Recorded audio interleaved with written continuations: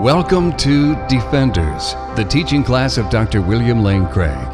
For more information and resources from Dr. Craig, go to reasonablefaith.org. Last time, we began the final locus of our Defenders class, the doctrine of the last things. And we began by looking at some of the biblical data concerning the second coming of Christ. Today, we want to continue our examination of those biblical data. Look with me at 1 Thessalonians chapter 4, verses 13 to 5 and verse 8. Here, Paul writes to these Greek believers, "But we would not have you, ignorant brethren, concerning those who have fallen asleep, that you may not grieve as others do, who have no hope. But since we believe that Jesus died and rose again, even so, through Jesus, God will bring with him those who have fallen asleep. For this we declare to you by the word of the Lord, that we who are alive, who are left until the coming of the Lord, shall not precede those who have fallen asleep. For the Lord himself will descend from heaven with a cry of command, with the archangel's call, and with the sound of the trumpet of God. And the dead in Christ will rise first. Then we who are alive, who are left, shall be caught up together with them in the clouds to meet the Lord in the air. And so we shall always be with the Lord. Therefore comfort one another with these words. But as to the times and the seasons, brethren, you have no need to have anything written to you, for you yourselves know well that the day of the Lord will come like a thief in the night. When people say, 'There is peace and security,' then sudden destruction will come upon them as travail comes upon a woman with child, and there will be no escape. But you are not in darkness, brethren, for that day to surprise you like a thief. For you are all sons of light and sons of the day. We are not of the night or of darkness. So then, let us not sleep as others do, but let us keep awake and be sober. For those who sleep, sleep at night, and those who get drunk at night. But since we belong to the day, let us be sober and put on the breastplate of faith and love, and for a helmet, the hope of salvation." Here, Paul talks about the same event that Jesus discussed in his Olivet Discourse, namely the return of Christ, the ingathering of the elect, and the resurrection of the dead. Paul then ends with the same exhortation. Watch, stay awake, be alert. You don't know when this is going to happen. The final passage I'd like to read from the New Testament is 1 John chapter 3, verses 2 and 3.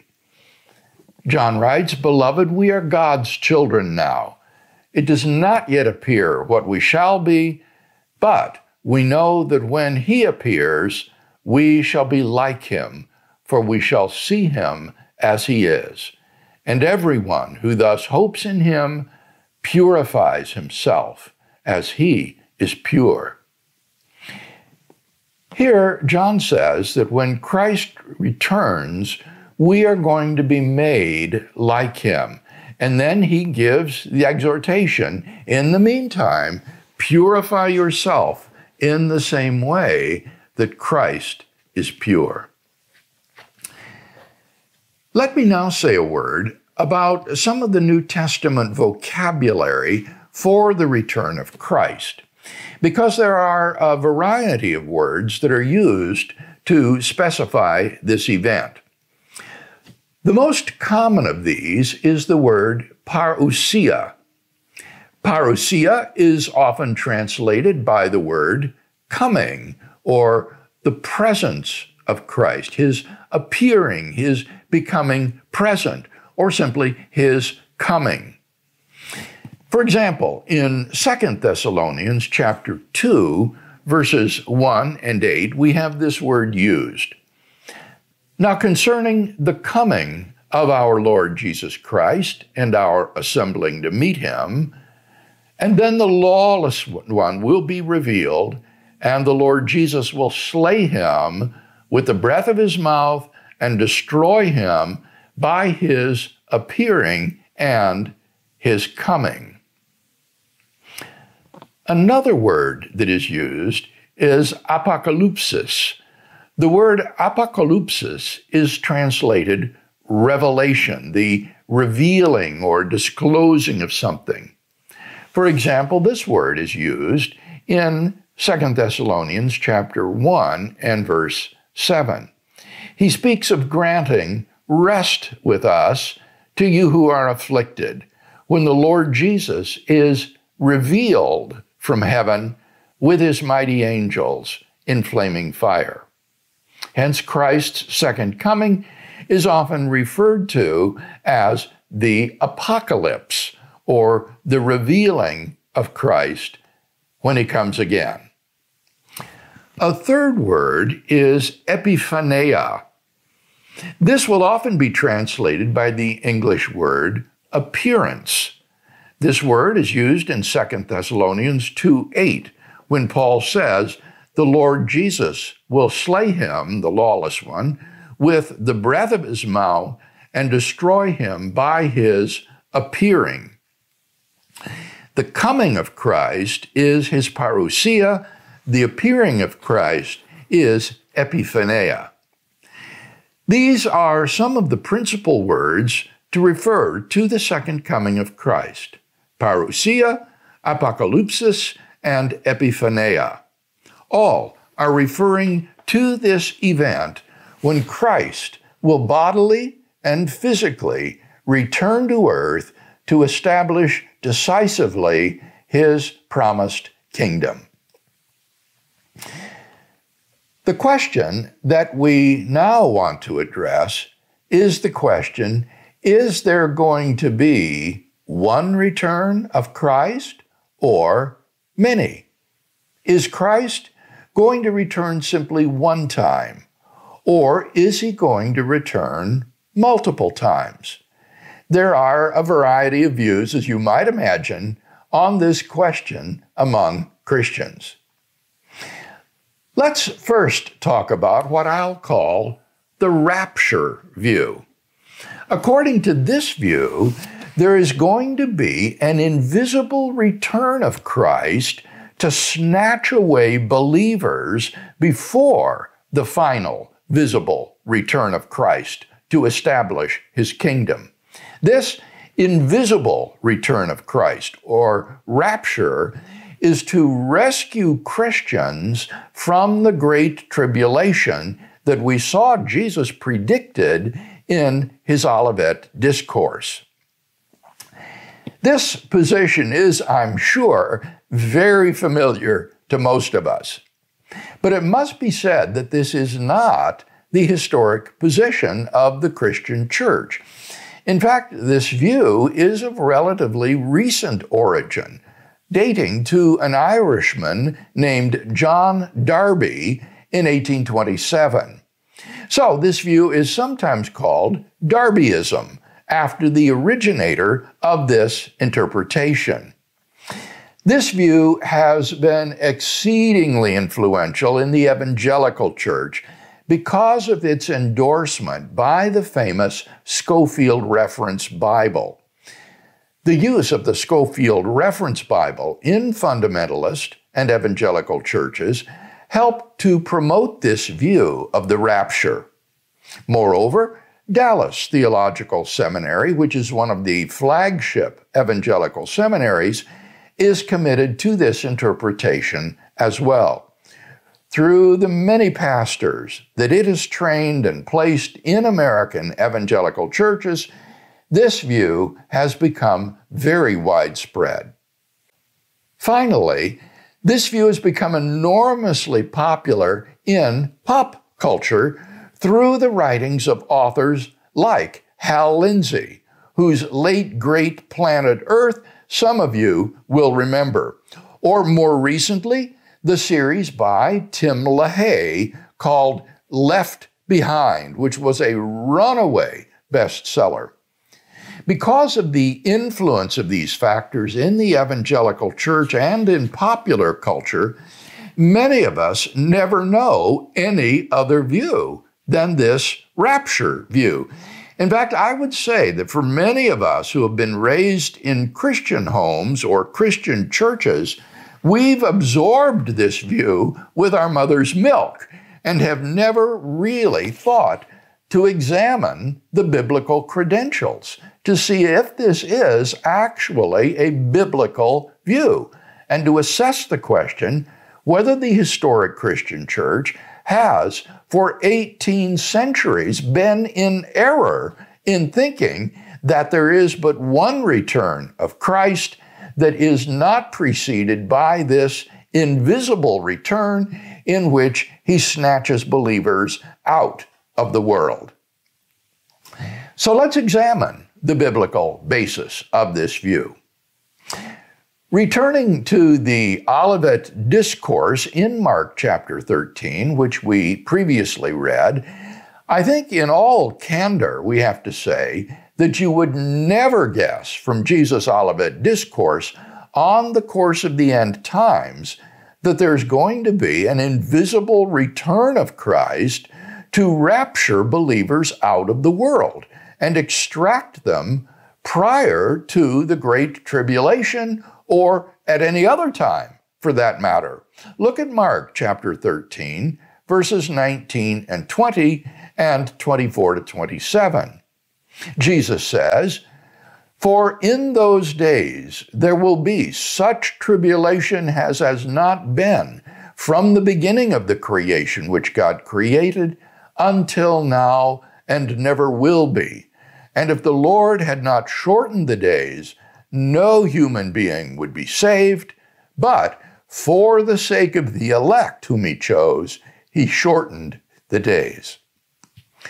There is no suggestion here that the elect are going to be snatched out of the world and spared from this great tribulation that Jesus here predicts.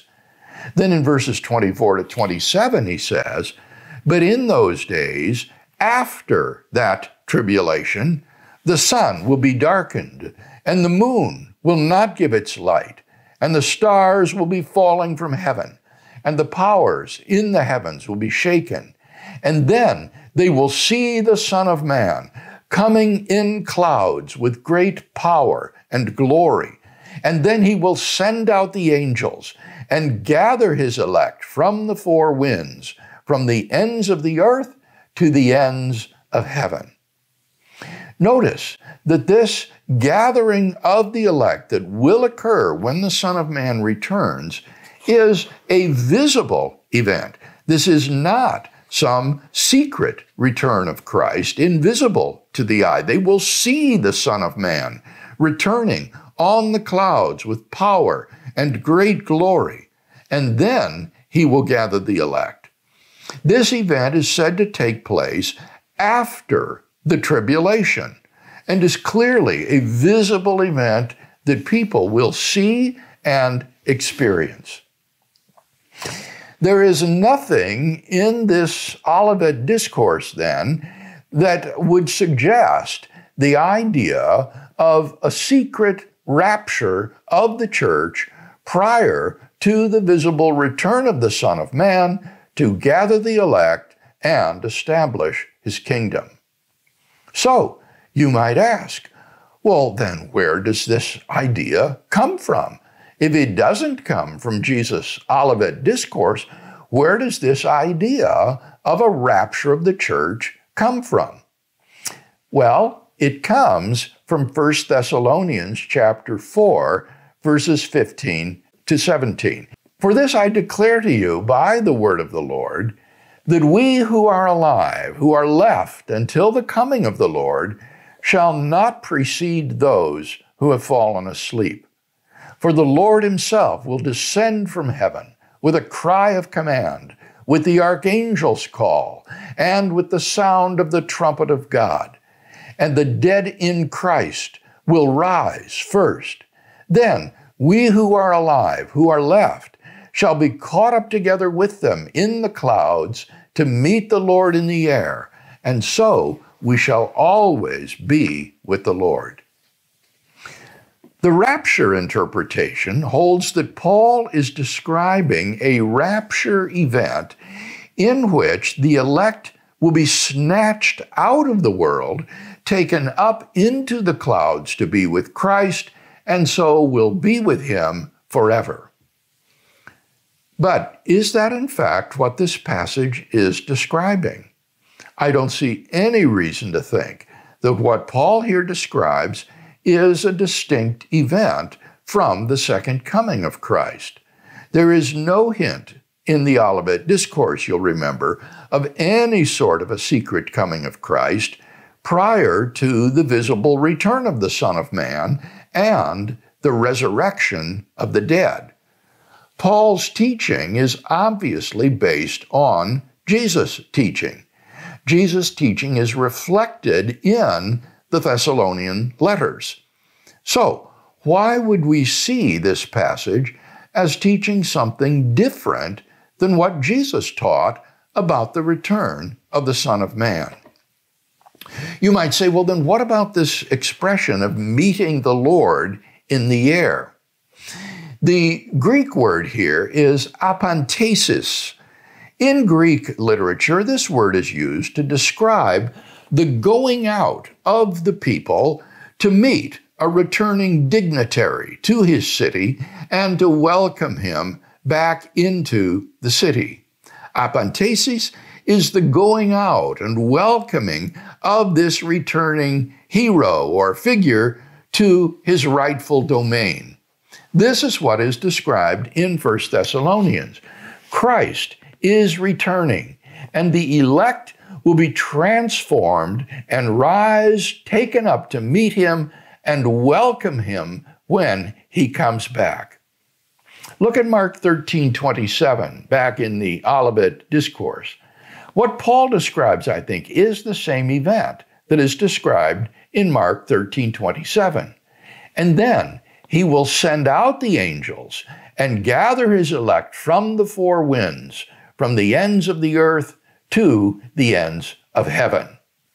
What Paul is talking about is exactly this, that the Son of Man, when he returns, will gather the elect, and as Paul says, they will rise to meet him and welcome him back on his return to earth. Next week, we'll examine further Paul's teaching about the second coming of Christ in assessment of the rapture view.